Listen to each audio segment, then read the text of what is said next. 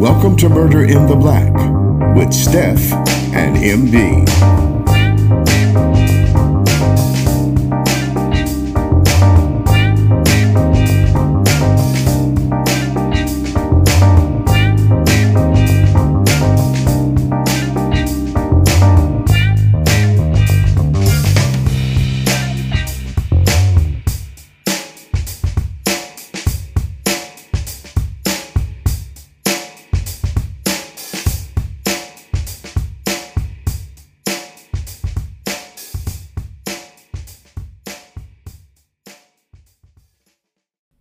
Welcome back to Murder in the Black. It is your host, Steph. And I'm MD. And Merry Christmas, you guys. Merry Christmas. Okay. I can't help it. Those songs lyrics just pop in my head. Obviously. But, Merry Christmas, guys. We're excited about this holiday season, and we have some fun stuff for you today. Yeah, I don't know about fun, you know what I'm saying? But we definitely have a true crime. You have to see my face right now. I'm all like, yes, it is fun. True crime is fun. Yeah, we got true crime in store. So let's go ahead and get started. Grab your coffee if it's the morning or your wine if it's the evening. But either way, let's get into it. All right. So our case today, both of our cases are listener suggestions. And I will shout y'all's names out at the end. But you know who you are. So we got a case suggestion for the case of, I'm saying Charmaine Linton, but that's the victim's mother. His name is LJ, and I don't believe his last name is Linton, but we'll get into that. But let's go ahead and do a couple of random facts about Miramar, Florida, which I never heard of Miramar, Florida outside of this case. So it is in Broward County, because they have counties, because they in the South, most Southern people do, or parishes. Shout out to Louisiana. And they have a dense suburban feel, right? So very much a suburban city, okay? Okay. They have a lot of parks. Most people who live there own their home, so shout out to y'all. That's the random fact that popped up in Google. Okay. Most people that live there own. I think that's a good thing. I think it is, and I think it's very admirable. So this is like a really upscale type. Upscale, yeah. It's definitely an upscale, nice area, low crime rate. Not a lot of things happen there. It's the third largest city in Broward County. So, it's pretty popular. Okay. Yeah. So what happened in this pretty popular county? Well, something very unfortunate happened, and I can almost guarantee that a lot of you probably either heard of this case or you've seen this case in your social media feed at one point or another, because this actually happened in 2023. So LJ, whose name is Lennon Latham, that is his last name, Latham, and he's a junior. He is 18 years old in 2023. And his mother is, in love with her son. I feel like she's the epitome of, like, her child was her first love, her firstborn, her everything. Right. And her twin, because he looked just like her. Oh. She spit him out. And she's gorgeous. So, like, just imagine, when you see the photos, it'll all make sense. But, like, literally, it's just her in male form, and it just copied so nicely. It doesn't always do that. So, but it did in this case. Absolutely. So, okay. So LJ, just to give you kind of a brief description about who he was an ambitious kid. He led others well. He was very selfless, kind-hearted, would give away the shirt on his back. And I feel like we hear that a lot, but I think it's important to just highlight those individuals. It's not a lot of people, because I think you can be kind but not give away the shirt on your back or give away your last, right? Like, but LJ was the true definition of, like, even if that means I don't have it, you got it, because I want to make sure that you're good. So I think that's a very good character trait to have, especially in someone young, because, a lot of times we can be a little selfish when we're younger. But that just was not the case for LJ.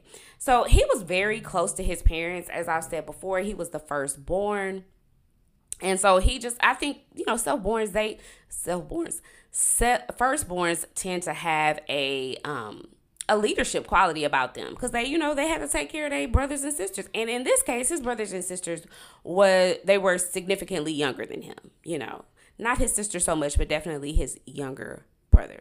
So he was in high school. He had a 3.9 GPA. Shout out to that 3.9. My God. And he knew exactly what he wanted to do when he graduated from high school. He wanted to go ahead and become a pilot. And he actually would go out on various excursions with other pilots to learn how to fly and learn everything about aviation. I mean, it was something that was in him when he was younger, and his mother completely supported his dreams, always bragging on him on social media, as we tend to do as parents, just, wanting to highlight all the good things that our children, that they do. So on a night in April, nothing was out of the ordinary. LJ went to his mom and said, "Hey, Mom, I'm just going to go out with one of my friends who she knew of because this was actually his best friend." And he told his mom, I'll be back, gave her a kiss on the forehead. And she didn't worry about a lot when it came to LJ. Actually, like, he was that mature teen. He was responsible, and she trusted him because they had that type of relationship where I know you're going to do what I've asked you to do, because you've shown that that's the kind of kid that you are. Very wise and mature and responsible. Right. And so this night was very reminiscent of other nights. And his mother, I want to highlight the relationship between his mother and the best friend. They knew each other. He came over the house frequently. They ate dinner together. She fed this boy. They even went on vacations together. Yeah. I mean, it was very much in the tradition of a high school best friend, knowing your family and just becoming like a friend of the family. So his curfew was midnight. He goes out and his mother is texting him throughout the night, something they always do. But as his curfew time started to get edge closer and closer, she texted him and said, "Hey, where are you? Are you on your way home?" And he didn't text back. Totally out of the ordinary. And I think if you are, I'll come back to that. I'll circle back to my point there. But so it's out of the ordinary. So Charmaine actually calls his best friend. That's her first reaction. And she's like, "Hey, where is LJ? He's not picking up my phone calls. He's not texting me back." And his friend tells her, "Oh, he just went to the bathroom. I'll have him call you when he comes back." So she says, okay, but she's still not at peace, right? But she kind of just lets it go. But it gets closer and closer to midnight. He's still not picking up the phone, still not responding. And so she looks at the find me part of the iPhone where you can actually track down someone's location. And she sees that LJ is driving close to her home. So she's thinking, okay, maybe he's going to, come to the house. But something told her to screen record as the car is trailing down the street. And she says she didn't know what it was, but it was just something instinctively that she felt like, okay, I need to just go ahead and screen record this. But as the car gets closer to the house, they drive right past her home. And she's even further confused. And this car drives to the best friend's home. And instead of going to sleep and just kind of brushing it off and just saying, okay, well, maybe he just decided to spend the night at his friend's house. This is not like him. So she packs up her stuff, goes to the park first, because this park is a place where LJ and his best friend hang out often. And so it was kind of like the first place that she thought to go to just to check around and see. Nothing's there. She drives to the best friend's home and she sees that all the lights are off and she's blowing up both LJ and the best friend's phone and trying to get somebody to pick up. No one picks up. So I don't know, and it's not clear in the media how long it took her. I'm assuming the very next day, but it could have been that same night. No, I think it was that same night she was able to wake him up. And he tells her that, I looked for him. I couldn't find him.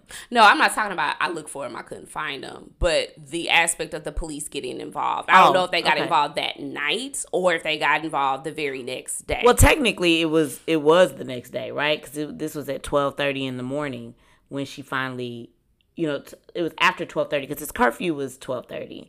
And so after his curfew, she went to the house. And I mean, based on what she said, she did call the police on her way back to look for him.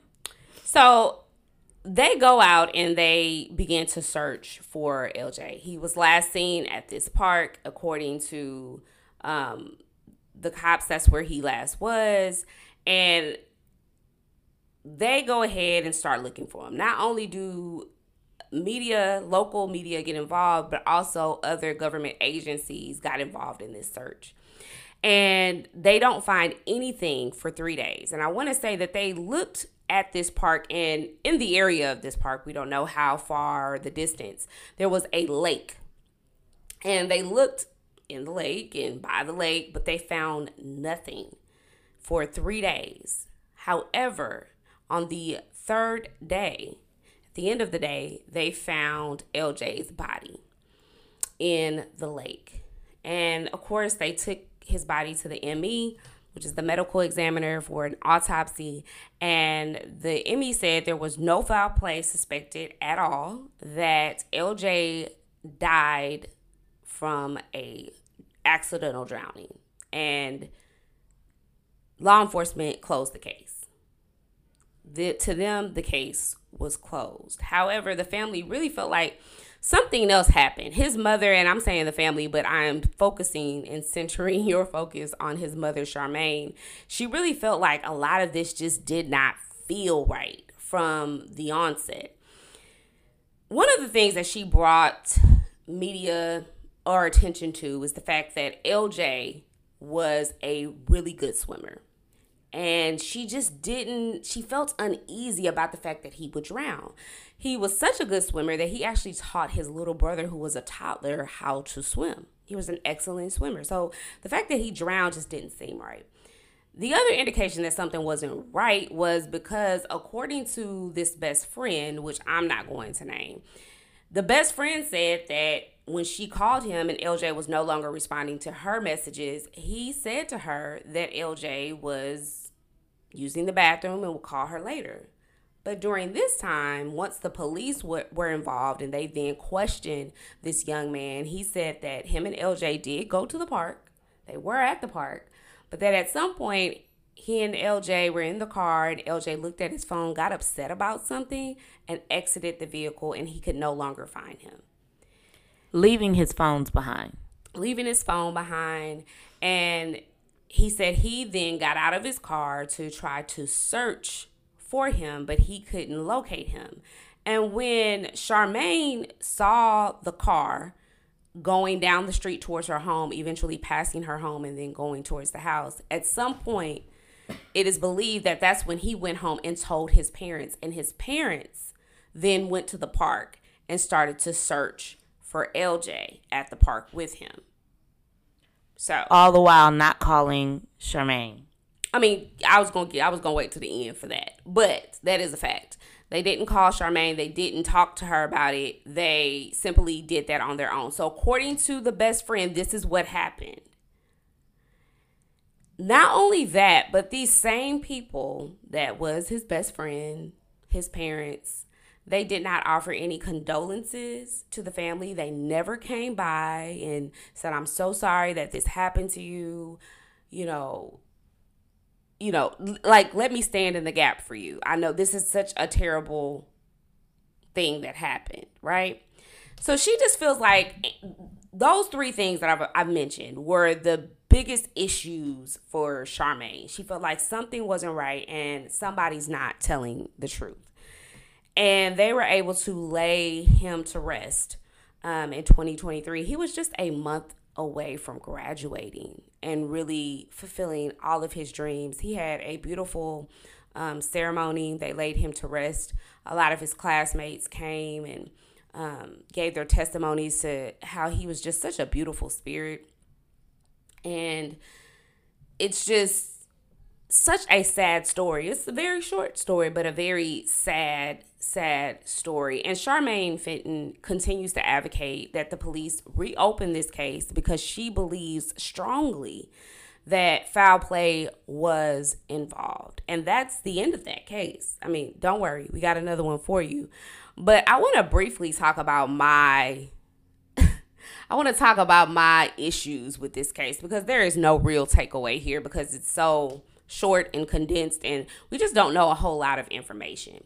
But the first thing for me that just really bothers me about this case, and I want to say, and to be fair, you can be an excellent swimmer and still drown. Just want to say that is facts. You can be an excellent swimmer and still drown. But my biggest issue, and I can understand why his mother feels like that's very hard to believe. Maybe he was choked or something happened. I understand that. But just factually, you can be a great swimmer and almost drown. I'm a living testament. I had a friend, we were in my parents' pool and she was drowning and I tried to go save her because I've been swimming since I was 5 and she almost took me under. Okay? It can happen. It can happen. But I think the biggest thing for me is that the best friend, lied about him being in the bathroom. That's my first issue. Like, why would he lie about that? Then I take issue with the fact that the parents, once they found out that if this, all things being fair, and let's say everything happened exactly how the best friend mentioned, then why is it that you wouldn't call Charmaine and say, hey, like, we can't find LJ. We don't know where he is. We're on our way. Do you want us to pick you up? What do you want to do? This is your child that you had. What do you want us to do? Because I'm so temperamental about things like that I could have a group of my daughter's friends with me. And I'm like, hey, I have to go to my son's soccer game. Is it okay for me to transport your child with me to the soccer game? Because that's how deep that is. That is somebody's whole child. And so you have to check in to see if it's okay. And the fact that LJ was missing and you didn't call his mom? Yeah, something in the water ain't clean for sure when it comes to this situation. And it's just it's so sad because Charmaine is looking for answers. And then the other question that I had that I haven't been able to find in the media is, instinctively, I was like, did an autopsy come out? Did she do a second autopsy by an independent medical examiner? But see, because when you do that, and I don't think she has, because when you do that, they can sometimes, having that another objective opinion can lead to other conclusions, which may lead to law enforcement being able to reopen the case. And so far, what we do know is that didn't happen. But, that's just my thinking. So you guys, be sure to check in with us. Tell us what you think when it comes to this very, very short case about LJ. Gotta know what you think, because this is definitely a situation that had me just like scratching my head and just come up with theories about what could have possibly happened. MD, what do you think about the case? The case is very heartbreaking, and listening to the mom describe her loss of her son, it's the pain is palpable. Like, watching it, it's very difficult as a mother to watch another woman who is a mother express her pain. And I really just think what's harder than anything for not just Charmaine, but also for parents who have missing children, or parents who just never get the answers to what happened with their child, is the lack of knowledge. And I think that pain compounds on top of Charmaine's pain of my son is dead, but on top of that, I don't believe that I really know how my son really died. And that just adds an entire different layer of pain. And so it's definitely a very heartbreaking case. I think for me, like you, the biggest area of just the tension is the fact that the parents knew and did not involve her, did not call her. And this is 2023. We're still in 2023. I want to just be very clear about the time that this case happened. This boy had a cell phone. He never had to leave the park and go home and tell his parents he could not find LJ. He could have called his parents. Mom, Dad, I can't find LJ. And I don't think I don't have an issue with him calling his parents first, because I think that when you're young, your first thought is, I need help, and you need help from your parents. Yeah, I mean, you would never. I mean, I totally get that. Yeah, but then you're like, but dang, you as a parent, you didn't think. That's why, and that's why I was going to, because that's why you hone in on the parents, because really, okay, let's say the best friend just didn't have it all together. That's fine. You're a child, but parents, for you, and when you hear the mom talk about it, that's what she hones in on too. And I think for any adult, whether you have kids or not, you can relate to that. Like, come on. Of course you would call the parents. And why did he drive home? It just adds this, something's not right. Something happened. Something foul happened. And I don't even know if I want to say that, like, there was malicious intent behind whatever foul thing happened. It could have been some accidental thing. But instead of him calling his parents and his parents calling her, now we'll never know. And so it's just layered in a bunch of confusion. And so it's just really heartbreaking. And so my heart goes out to Charmaine and her family and those that lost such a, young, beautiful soul. Absolutely. I mean, he was such a, his smile was infectious, and his character went before him. It superseded him even at 18 years old, which you for sure couldn't say that about me at 18, I don't think. But yeah, so shout out to Charmaine. Keep the good fight. I hope that even our coverage of this case brings some awareness in our community. And, I had read this scripture verse recently about friendships. And man, they can really be wolves in sheep's clothing. Truly. And when you're 18, you don't think about that. It's just not even a thought, You just don't think that people would do that. So that's that. Let's go ahead and get to our next case, which is another listener suggestion. It is about George Russel. So let me give you a little background about who George Russel is. George Russel was born in Florida in 1958. His parents were married at the time that he was born, but shortly after his mom gave birth to him, they separated. And and George ended up staying with his mother up until the age of 16, because she then went to go live with her new husband.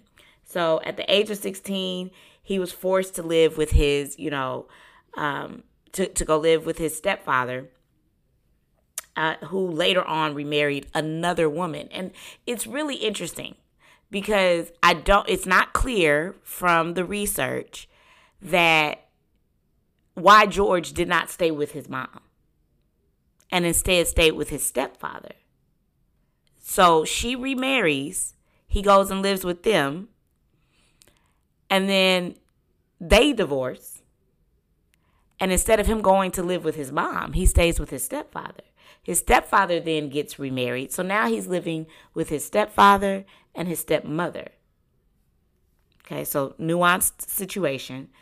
But this was his living arrangement. And so he lived with them, for the remainder of his younger childhood, but ended up getting kicked out because he was having inappropriate fascinations about his stepmother. And you're like, well, how did anybody know? Because he started to act out on those inappropriate fascinations. He would watch her take baths and look at her when she was sleeping. And it was just really creepy. And so the stepmother and the stepfather were like, you're going to have to go because this isn't highly inappropriate. And so he ends up being kicked out, and it doesn't say where he went, but we do know that he began to get involved with the law. Like, he began to just kind of have his in and outs with law enforcement, just breaking into things, theft, just that general, just petty stuff in the beginning. And then around 1971, he was still in high school, and he ended up getting in trouble for truancy. And so truancy, if you don't know, it means you're not showing up to school. And here in the state of Texas, if your child doesn't go to school, not only can the kid get in trouble, but the parents can also get in trouble. Well, in this case, in 1971, George was found guilty of truancy. And so his punishment was to go work at the Mercer Island police station. And so he began to kind of have this fantasy of being a police officer. And he used that to his advantage to win women over. Like, hey, I'm a police officer. I'm undercover. And so he would go around to different cocktail lounges and bars in Seattle, because now he found himself in Seattle, and he would hook up with people using the persona that he was an undercover police officer, or he was an undercover, or just generally a cop. And this lies how George becomes a serial killer. Steph, why don't you tell us what happened? So this takes place in Bellevue, Washington, which is just east of Seattle. And at least, it's a very tech-savvy city, by the way, including Bellevue. But it's a private Bellevue, Washington in general, as also another place. And this was not done intentionally, but it's another city that has a low crime rate. And it's a very private community. So in the summer of 1990, women were coming up deceased. And on Saturday, November 23rd, an employee was out walking behind the building trying to, dump out trash. And he stumbles upon a body of a young woman.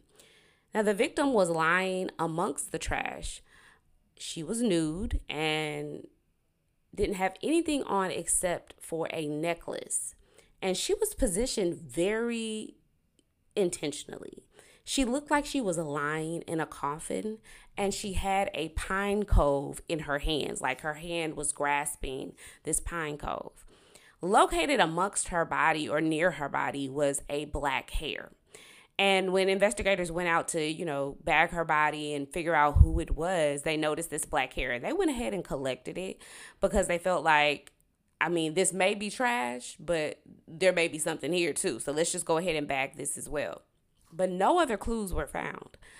So investigator Marvin Skeen was the lead detective, and he began to ask questions and really seek for the public's assistance because, by God, they had no evidence. So the medical examiner did the autopsy, and they found out that the victim was between 25 to 35 years old. She was beaten, strangulated, and also had been sexually assaulted. There were dozens of fibers on her body. Not fibers, but puncture wounds on her body. And they really couldn't figure that out. So they also decided to go ahead and, I'm sorry, y'all, it is fibers. I'm like over here reading my own notes like, oh, girl, what was you trying to say right there? Okay. So it was fibers recovered on her body, and they were actually carpet fibers once they were able to identify it. And they went ahead and analyzed the black hair that they collected, and they realized that through a pigmentation test that it belonged to an African-American man. So I'm guessing that the hair was a little kinky. And not in the way that us black people are saying. When we say kinky, I don't mean kinky. But our hair is curly and it's coily. That's what I mean. So they found that, they had this African-American hair. Okay, so that the perp might be a African-American man. But that's kind of where it ended because they didn't know who it was, and they put out like an APB, so to speak, to figure out if there were any missing people in the Bellevue area, and they came up with nothing. And the public really in that area really didn't help either because they didn't know as well. But that was until they received a break because a neighboring jurisdiction had a woman who came forward and said, my roommate has been missing for a couple of days. And so the Bellevue Police Department went out and they talked to this young lady, and they found out through identifying her through the pictures that were found or the body that was found on scene that it was indeed her roommate, 27-year-old Mary Ann Polwright. And that one necklace that she was wearing, her roommate was able to definitively say that it actually belonged to her, that Mary Ann had borrowed it or, going out that night. She said that Mary Ann was not necessarily a partier, but she was a person who liked to go out and have a good time. And so she last saw her 3 nights earlier, and she was preparing to go out for the evening. Now, Mary Ann spent her Fridays out at a bar a few blocks away from where the body was found. She was a free spirit. She loved dancing, and she was a hard worker. So she just went out to just like blow off some steam, do what she usually does. But the one thing her roommate said is that she would not go with a stranger. And MD, I'm gonna ask you just this question. What do you think about when you hear people who are talking about a victim or just a person, they may be living or not, but I often see it in true crime cases where they're saying they would absolutely not, when they speak these definitive statements. I mean, do you think you could ever truly know a person? No, you can't. And Steph, I'm over here chuckling, trying not to laugh too loud on this mic because you personally know how much I hate absolute statements. I'm like, never. So you never did that? It was just no chance on this earth that happened. I struggle with absolute final type statements like that just because I think there are very rare circumstances where statements like that are appropriate. Yeah, right? For sure. And then I think to your point, you don't ever really know a person. Even married, you don't know a person fully. You may know them more than probably anybody else could know a person. But even in that, you still don't fully know a person. It's just because I don't fully know me. So how can you fully know me? Because I'm still learning. So... Facts. I mean, this is just like a random thought as I'm like recounting this story to you guys. I'm like, dang, I hear this so much in true crime. And I know the person's intentions, right? Like, they're just like, this what I know about them. But, I'd be like, dang, you don't really know, though. You don't know, but you don't. So, okay, all that being said, she told police that she wouldn't go with a stranger. And so the police knew kind of they had an area to direct their focus in. And that was actually the bar that she frequented. And so they talked to the manager, and the manager tells them, oh, yeah, she was here. She didn't appear to be, drunk or, incapacitated. She was having a good time. But she seemed to have, and we didn't see her with anybody, but she seemed to have left in a hurry. She forgot her sweater and her purse. Now, this is back in the 90s, y'all. Y'all can't do a whole lot without your purse now. We're not doing nothing without our We got to have change to get on a payphone. You know what I'm saying? Not the payphone. We can't do a whole lot. So Mary Ann had to be in a rush. So they asked the manager, okay, do you remember who she went out with? And he said, no. I mean, I didn't see her with anybody if she did. So the investigation at this part and point slows completely down. That is until August 9th, 1990. And the police find out what, MD? So in 1990, as a matter of fact, August 9th, 1990, Carol Beatty and her was found. So her ex-husband received a call from his 2 kids, and they were like, "Mommy is locked in the bedroom and we can't get in." So he heads over there to figure out what's happening, what's going on, and to his dismay, he finds that his kids were right. The door was locked. He gets in and he finds her on the bed, and it looked like to him that she had shot herself. So, he's devastated. He's got these kids. He's like, okay, let me call the police and figure out, what happened. But when the police entered the room, they were able to determine very quickly that this was not a suicide. The shotgun was laid by the victim as if it wasn't even used. So, if it was a suicide, the gun is not going to fall next to you, laid perfectly as if you didn't even use it, posed to the side. So, right? So they were able to determine not just based on, but in part based on the positioning of the gun. Now, she was sexually assaulted. They were able to determine that she was sexually assaulted and beaten to death. There was no evidence of rape, though, found biologically. But they were able to collect some black hairs from the sheet. So, Steph has already told us about these black hairs that they found with Mary Ann.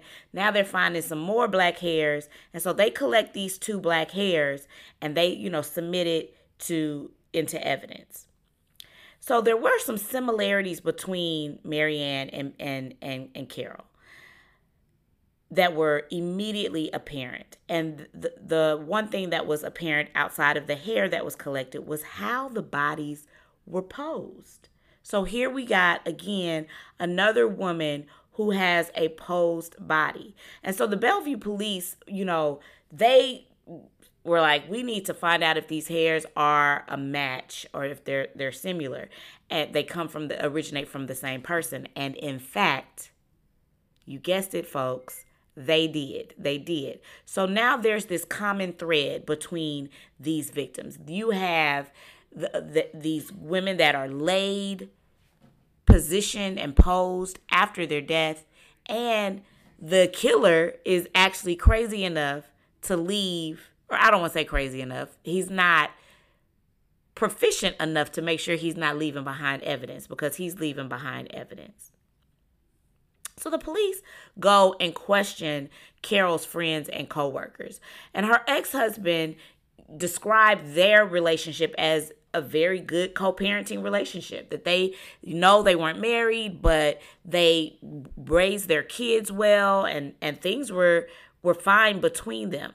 And he talked about how she would like to go to the nightclubs, but other than that, there was nothing much in Carol's background that would suggest that there was somebody that would be out to kill her. So these 2 crimes kind of just go cold again, because they are not really able to connect how and who would know both of these women and would want both of these women dead. So fast forward to September 3rd, 1990. King County received a 911 call from a Randy Levine, and he had discovered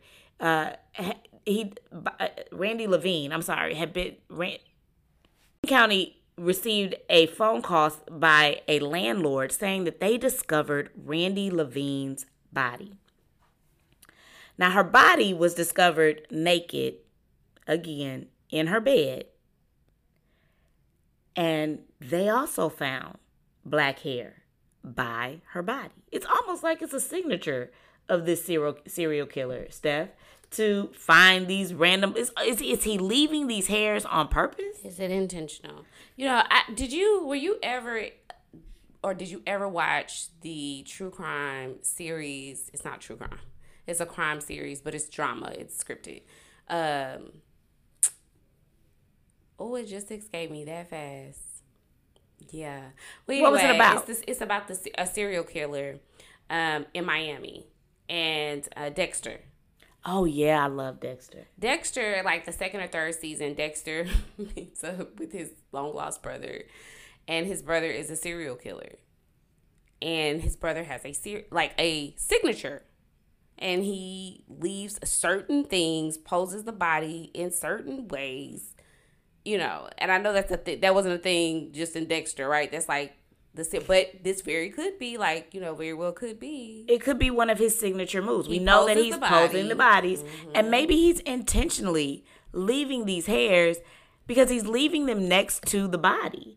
And maybe he's doing that because he thinks law enforcement can't find him. Like, you're not going to catch me. I'm the gingerbread man. Yeah. They gonna catch you, my brother. They gonna catch you. Well, they noticed that Randy Levine was missing an antique ring. So this was a nuanced thing. In the previous murders, there was nothing that was obviously taken from the victims. In the first one. Okay. Yeah, so the first, Marianne had nothing taken from her.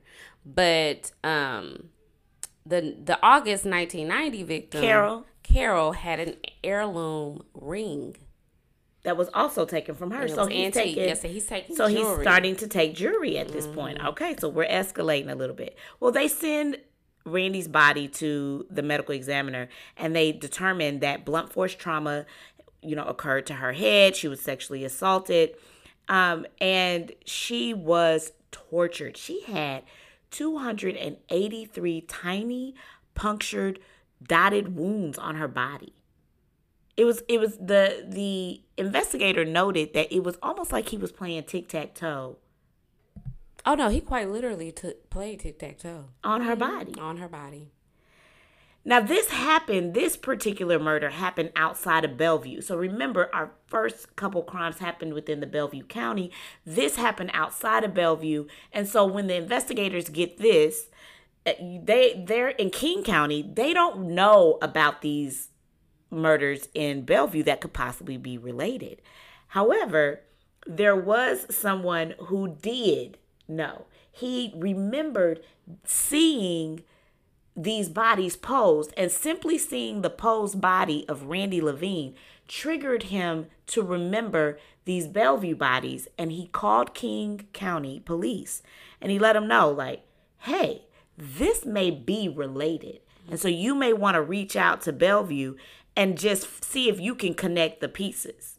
Yeah, it wasn't a random person. It was an EMT provider who went to all of the scenes, and he just, like how we said, those signatures, posing the body, things being taken, hairs being found. I mean, come on, sir. Come on, George. Come on. So he just is continuing to escalate his behavior. And at this point, law enforcement knows we have a serial killer, likely a serial killer on the loose. And he's escalating, and it's happening quicker. Because if you even just like go through the timeline, like initially there was a little bit of a lull between Marianne and Carol, but he goes from Carol to Randy within a month. And so we're escalating. And if you know anything about serial killers, which if you're a true crime fan, we know you do, that's what happens. As they get away with it, they get bolder and bolder, and they start to, they can't satiate their need without going out and doing it again. And so that's what's happening. So they funnel all their resources together. They're trying to figure out, how can we go catch this serial killer? And they identified that the women were all doing familiar activities at the time that they were killed. All of them like to go to the club. All of them like to go to nightclubs and hang out. And so they know that they've got to channel their intensity and their efforts in that way. So the hunt for this serial killer intensifies. And that's when George Waterfield Russell was arrested for impersonating an officer. So actually, he was pulled over because of a traffic ticket, and he immediately, opened his door and tucked something underneath his car, very quickly. And the officer saw it. He didn't immediately go and check it out, but he knew that it was there. And so as he's going through this regular traffic stop, he sees that George has a police scanner in his car. He has a knife. He had 2 IDs and a loaded handgun. And he noticed that the gun, he pulled the report that the gun had recently been stolen. So he placed him under arrest for the stolen weapon and impersonating the officer. Now, he had a string of criminal or of a criminal record that MD told us about in the beginning. He had, some sexual assaults, some burglaries, but mostly stolen jewelry. Like, sir, what are you doing with this? I just, some of these cases I really try to hold. I'm trying to hold it, honey, because I'm just like, come on, like for real. Okay, but anyway, so. Really, the reason why investigators zeroed in on him is not because of those things I just mentioned, but really because he was known to frequent the Bellevue nightclub scene. And, people knew him, managers at the bar, people at the nightclub. And so they started to put two and two together. Okay, he's a impersonator officer. He has, petty crimes. He loves jewelry. What are we talking about here? We gotta be on to something. And so, what he would do is when he went into nightclubs, he was a charmer. Like, he was that guy. And to be honest with you, he was a handsome guy. Like, I could see how women could, possibly want to get down. And you add good looks to a guy who has that talk, honey, well, they're going to go far. Period. Right? They're going far. He got that language. Right, that language. Because you could be cute, but you don't have that language. And, you may fall flat. I'm just saying. But put two and two together, we got George. And George would often frequent the clubs, and he would have women buy him drinks. You heard right.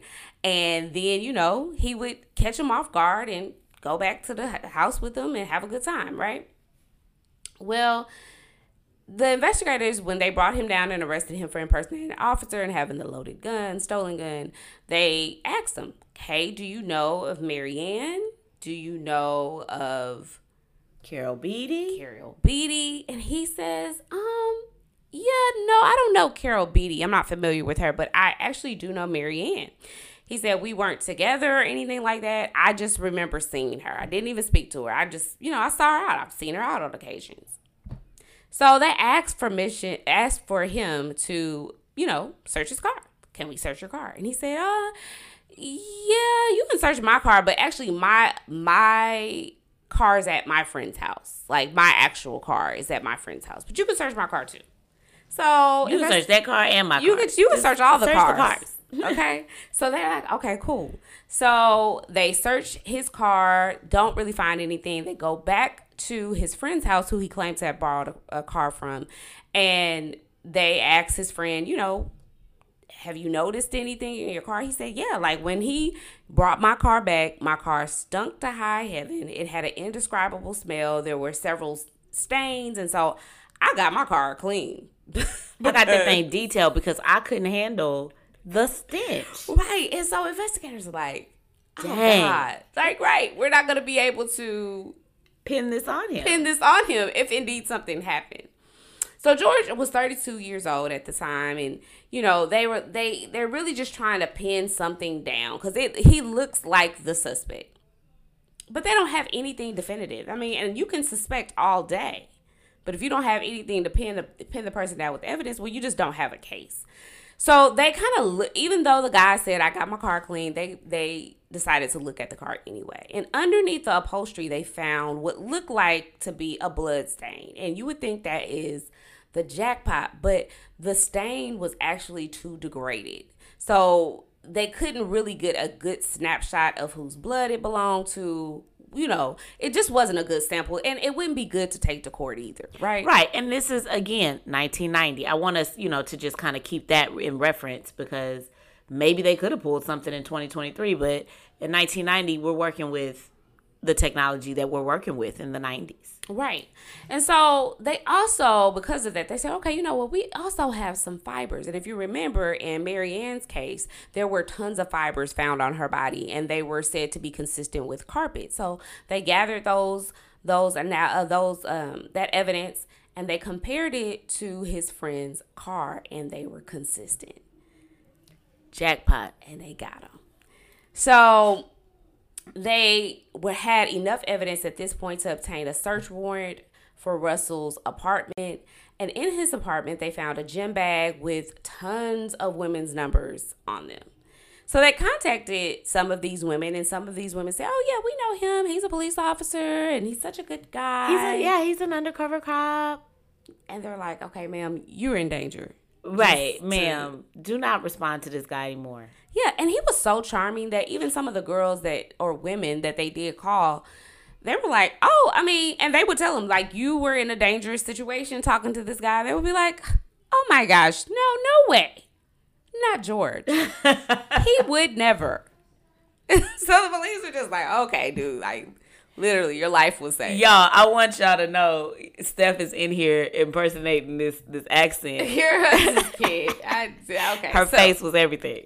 Okay. So the police are like, okay. So they believe that he was plotting on some of these women, and on some of these other women, he wasn't. You know, he might have just been getting their number. Because, I mean, honestly, this guy could have a normal relationship if he wanted to, because it's not like he was a monster.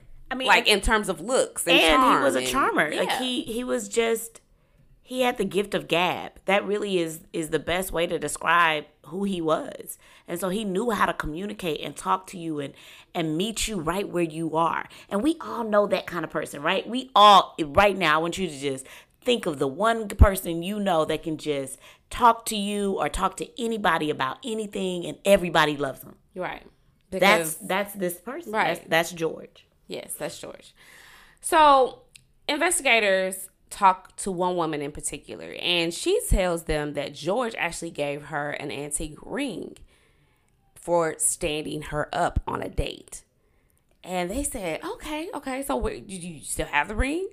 And she said, no, I don't. I actually gave it to a friend of mine, and I believe that he pawned it in the Bellevue area. I believe he pawned it, but I gave it to him because I suspected that it was stolen.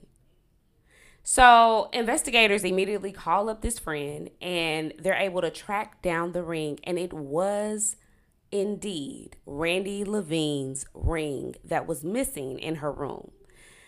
So they could tie him down to Randy. They needed to tie him down to Mary Ann Polwright. So they turned to DNA testing, which was at this time in its infancy. And MD, maybe you can kind of tell us a little bit about this. But because it was in its infancy, it was new. It was new to the court. And so the investigator, as he was expressing what happened during this time, he said we literally had to dot our I's, cross our T's, because this was brand new to the Washington court as far as evidence is concerned. And so do you know anything about, like, I mean, I know we're so far removed from this, but as far as scientific evidence is concerned, when it's new like that, I mean, is the burden heavier in that case, or? I mean, the burden is the same, but it just is difficult, especially then. It's still difficult today, but less so. But it's difficult to use scientific evidence or evidence that's heavy in, like, medical or technological terms that lay people just don't know. So for those of you out there that are professionals, like, let's say an engineer, and you start talking to somebody that's not an engineer, we are glossing over, right? We don't know what you're saying. What are you talking about? My husband's an engineer, and when he talks to me in technical terms, I'm looking at him like, what? Same thing with doctors, right? When they talk in the medical language, it can be above a layperson, a person who is not versed in medical knowledge. It can be difficult to understand. I say that because when the experts are testifying about this evidence, it's the jury's job to find the person guilty or innocent based on the facts and the evidence presented. If I am having a difficult time understanding the evidence, right, then I can, like, just disregard that evidence and not think anything of it, because I can't understand it anyway. So it's not going to weigh in my decision. And so back when DNA was very new, it wasn't that the burden was higher. It just was difficult on how to present it to a jury so that the jury could understand it, take it in, and apply it to the facts of the case, right? And obviously, they did a good job. Yeah, because on January 10th, 1991, George's DNA matched the biological sample on Mary Ann. Now, I want to say, we kept saying that for Carol and Randy, that they were sexually assaulted but not biologically, that means there was no penetration there. And you understand without me telling you, right? I think I made it plain. You made it plain. So, I mean, you can still be sexually assaulted and not penetrated. So, we're all adults. So, but because of his DNA sample and all that hair that baby left. Yes. All of that at hair. the crime scene. Mm-hmm. They were able to tie him to all of the murders. And he was convicted of the 3 murders. He was sentenced to 2 consecutive life terms plus 28 years. And one thing that a true crime author, Jack Olson, talked about, because he helped the police during this time to like catch him, and then of course he's a true crime writer, so he had all the information to be able to write a story about this. But he was a master manipulator, like from the way that he would con these women, charm these women, but even on to, impersonating an officer. In his charm, he was a professional listener. Like, he would listen to you, and I think that is often like the most charming person, right? Like, when you think of people who you're just like, they're so charming, it's because they actually listen to what you have to say. They're not self-absorbed like a lot of us are, And so you're like, oh my gosh, but he used that to his advantage. The fact that he was such a great listener, and even on down to him posing the bodies like that. Had it not been for investigators, doing their job, because they sometimes just don't do their job outright. That part. You know what I'm saying? Carol Beatty looked like, to the naked eye, that it was a suicide. And had they ruled it that, we would have never known that he was responsible for it. So he is still alive, and he will die in prison. Where he needs to be, because obviously he is a sociopath. And in 1980, he was diagnosed as having multiple personalities. Antisocial personality. Makes sense. So let's jump into our takeaway, and then MD, I got some questions for you, honey. We doing like a little bit of Let's do it. A little something. I think, Steph, my takeaway for this case is just when law enforcement comes together and does their job, boy, they can really do something. Facts, bro. And it's just it's horrific what George did, right? And there's not much in his background that really, sometimes I think we want to look in somebody's background and we want to be able to pinpoint, this is what went wrong in your childhood that caused you to be deranged and crazy and off your rocker. And it's comforting to us, right? To know that we can do that. Because nobody wants to think that, serial killers are just walking around here and everything was perfect in their life and they just decided to be a serial killer. But there's really, like, his background, yes, his parents were divorced, and, he ended up living with his stepfather. Obviously, something happened with his mother. So there's some trauma there, but not that rises to the level that would cause me to say, okay, that makes sense. That makes sense why you decided to have this weird fascination with women and kill them.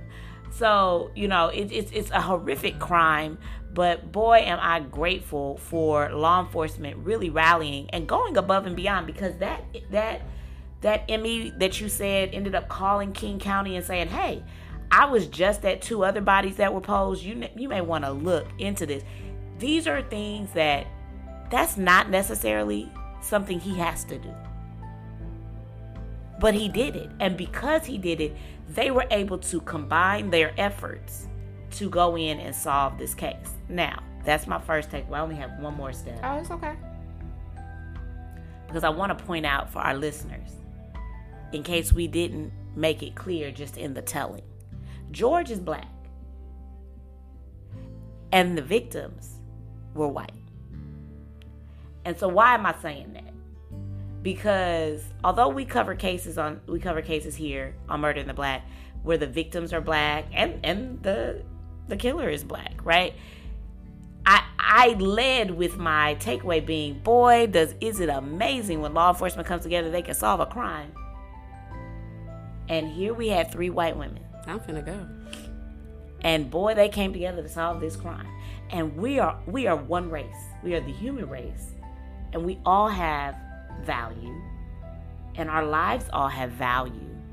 And so whether you're white, black, or other, there's value in that. And law enforcement should come together to do the job that they've been called to do, because we see that when they do, they can funnel their resources together and make it happen.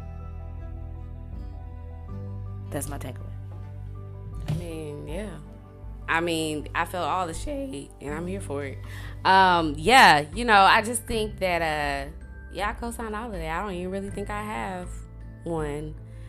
Other than that, we have covered 3 serial killers here on Murder in the Black, and every one, I am shocked.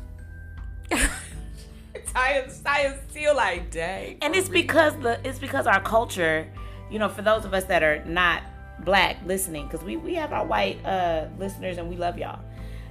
For those that are not in our culture, we are raised to believe that serial killers, like black people, are traditionally not serial killers. Not that they don't exist, because obviously, very obviously, clearly, they exist. But I just think we know less about them. And I think that's probably, Steph, indicative of the fact that we don't really get our crimes covered in main media. So we're missing out on these stories of of the black people being serial killers. But Steph and you guys are finding them. So, come on. Yes. And so thank you. I was sitting up here as MD was doing her takeaways, going through our messages and combing through who was it that sent me these case suggestions. But you know who you are. I can't find it. We get a lot of DMs, so I just can't find it. But listen, I found it to do this case, and that's all that matters. And you know who you are. So big shout out to you. Let's quickly jump into our polls, and then we're gonna move on to like a fun holiday get to know us a little better section of our show, since we're at the end. So I asked you guys about last week's case, George Moore. I asked you guys to give me advice, or give advice to someone who needs to leave a relationship but doesn't want to. And Stephanie said, mental, physical, verbal abuse leave scars. Care more about yourself. If you have kids, them too. Life is sometimes hard. Staying alive is harder. Make a safe plan and get out. Chantel said, honey, you have to be fed up. You have to want to leave. Your life and happiness are more important. Don't sacrifice it for anyone. Sean said, emotional abuse is still abuse. Defend yourself however you see fit. I feel you, Sean. Like, seriously. I see you. I see you, and I hear you, and I feel you. I see you. Yeah, thanks y'all for participating in that. I think we all have had a friend, or maybe even it has been our own personal narrative, where we are like trying to figure out how to get out of a relationship, and we might not even want to go, because sometimes that's the story. But I think it's important to, chunk that deuce when it's time. You know what I mean? So I have a couple of questions, and I'm just gonna do like 2. I'm not gonna hold y'all. You gotta get. If you have last minute shopping to do, God bless you. Well, if you have last minute shopping to do, listen to us while you shopping. Go and put them AirPods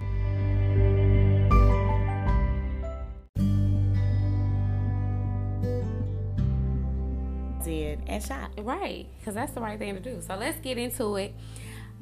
Now, MD, how do you balance the need to keep your audience engaged and entertained with the gravity and sensitivity of the crime stories we cover here on Murder in the Black?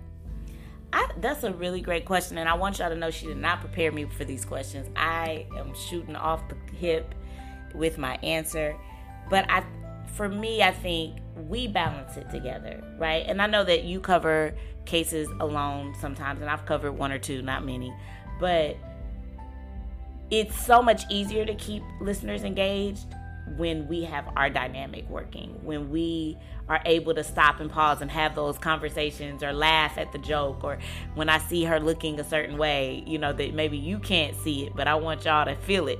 So it's being able to understand that these are very sensitive cases, because somebody died, and ultimately that is just horrific. I mean, no matter what, like I said, we're the human race, and all of our lives matter. We have value and we matter to somebody. And so you want to be sensitive enough to care about that, but bring awareness at the same time, and in a way that keeps you engaged. And I think our banter is what keeps the audience engaged. Yeah, for sure. What about you? I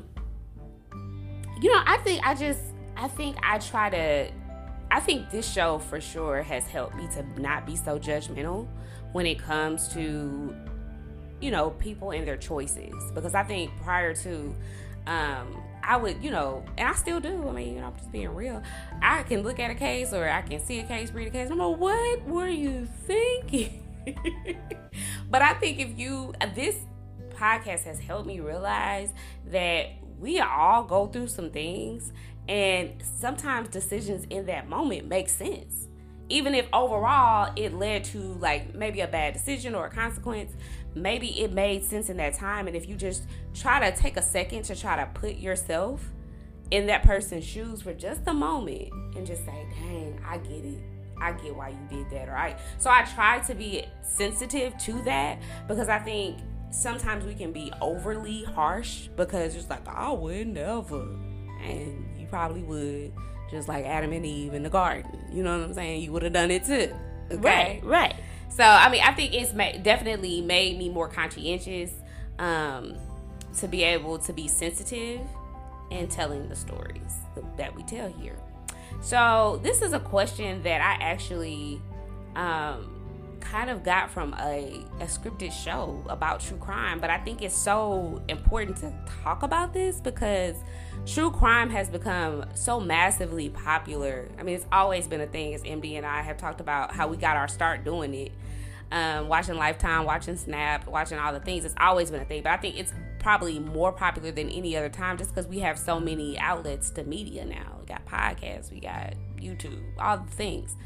So can you discuss the ways you navigate, or we navigate, the responsibility of telling true crime stories while ensuring that our podcast does not come across as exploiting personal tragedies for entertainment? For sure, because I think that in this true crime era that we're in, and true crime has evolved, right, over time. And I want to specifically talk about it as it relates to the case we just covered with George, because the show that we watched to learn about that case was one of the first pioneers of true crime TV. And it is dry. I mean, it is so dry. It is no entertainment value whatsoever in the telling of that story the way that we told it. If you were to go and watch that, you probably couldn't make it through the first 10 minutes, because they are very much telling the scientific aspect of it. They're very much meticulously walking you through that case as if they were, not as if they were the investigator, and they're retelling the case, and they did a hell of a job, right?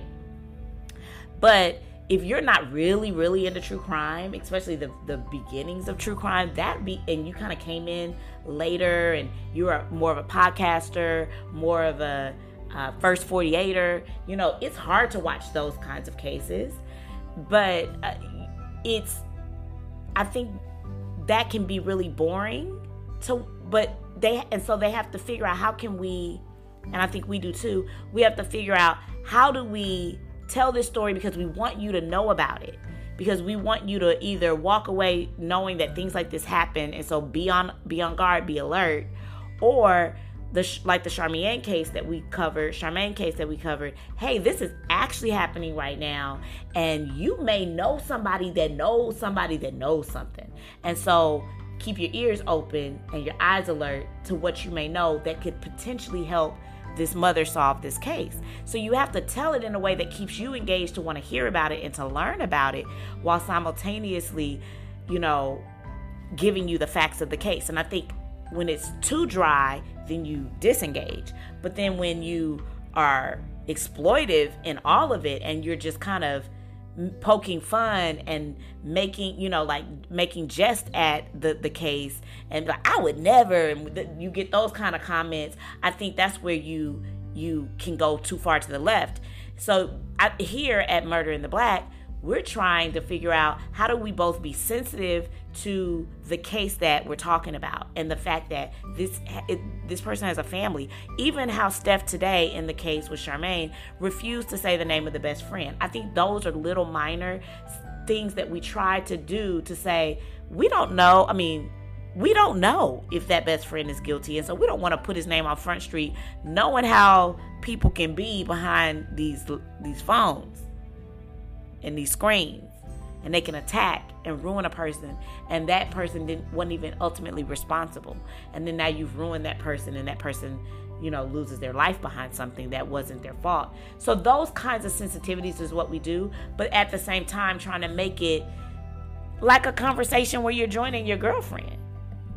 Yeah, I mean, I think that's I feel like that has been our niche, like our thing. I want you to feel like we just, we're sitting down talking. I mean, I literally had a client, y'all know I do hair. I had a client, and she, we were talking about our love for true crime. She has no idea that I have a podcast.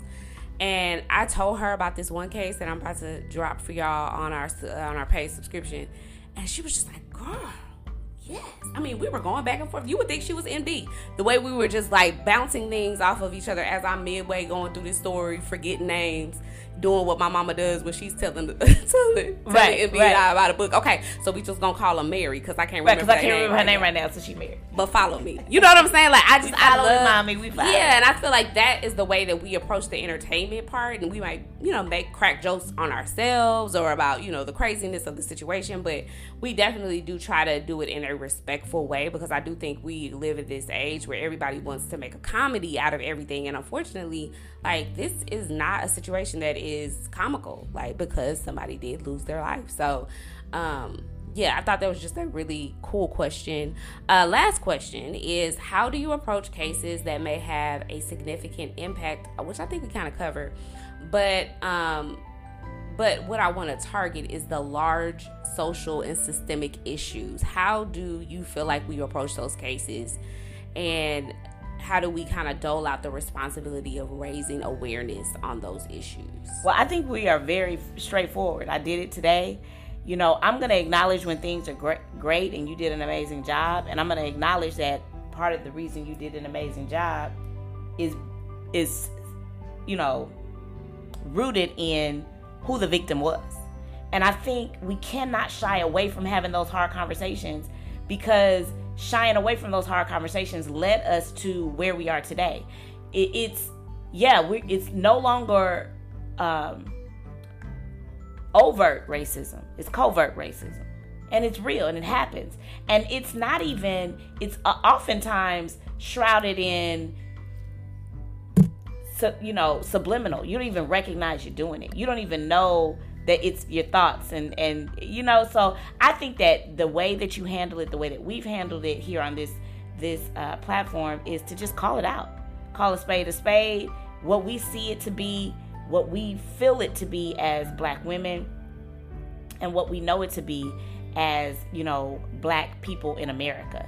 And so you can't shy away from it, but then also you got to acknowledge the good. And I think that that's oftentimes where we can, as a culture, and American culture, can go wrong. We will just put all our emphasis on the bad, and to the point where you're like, all police officers are bad. Well, that is not true, right? Like, there are some amazing, and we have covered stories where there were some amazing officers that rallied and did wonderful things both in and out of the Black community. And those people deserve to be praised. They deserve to be highlighted. And listen, I love police officers because I need them. They do some good things. Now, are there some bad seeds? Absolutely. But are there bad seeds in every profession? Absolutely. Should we call out the bad seeds in every profession? Absolutely. And that's what we try to do here on this show, is just call out those bad seeds, identify them. And for those of you who are not our Black listeners listening, we want you to be aware too. And how else will you be aware if you don't if we don't tell you. You know, right now I'm working a case at my job, and it involves the plaintiff is white, but she's saying that a black person discriminated against her, right? And the partner on the case with me is black, and I'm black, but the main associate, because I'm the second tier associate, the main associate is white. And I love that we get to have open dialogue with her, and she doesn't shy away from it. She's not uncomfortable by it. She'll tell you, well, I'm not really sure if that's what this may mean. You know, it's an open dialogue where, even though there may be, and I'm sure there's moments of discomfort for her, but even in the discomfort, she welcomes it because she knows she's growing. And that's what we do here. It's going to be uncomfortable sometimes hearing some of the things we say, but we say it because we want you to grow. And we want to learn from you as well. So that's why we have that open forum. Yeah, for sure. I think the only way to really have effective change is to have uncomfortable conversations, because, not trying to be funny, but the caterpillar was once uncomfortable too before he became a butterfly. I know that sounds very childish. There you go. I'm just saying, it's the truth. But yeah, I mean, I definitely think, you know, the embodiment of what we try to do here is, and the reason why we're doing this podcast and decided to start it, is because of awareness purposes. That is our ultimate goal here, is to reach everyone, to let them know that, yeah, true crimes happen in our community, and we absolutely need the same justice that everyone should get. Right? So that's that. MD, anything you want to say? Merry Christmas, Happy Holidays, all the things. I'm a refrain from singing, because every time you say Merry Christmas, Happy Holidays, can you just talk straight? Can you just? I'm just gonna talk. Merry Christmas to all of you out there. I hope you have a wonderful, wonderful, fun-filled, relaxing, loving holiday. Absolutely. Y'all be looking out, because we're still going to come out with an episode on Thursday, because that's not Christmas anymore. So we will be taking a break, but we'll give you guys all those details next week. Merry Christmas, Happy Holidays. Be safe above everything else, okay? Be safe, take care of yourself, and we will see you guys next week.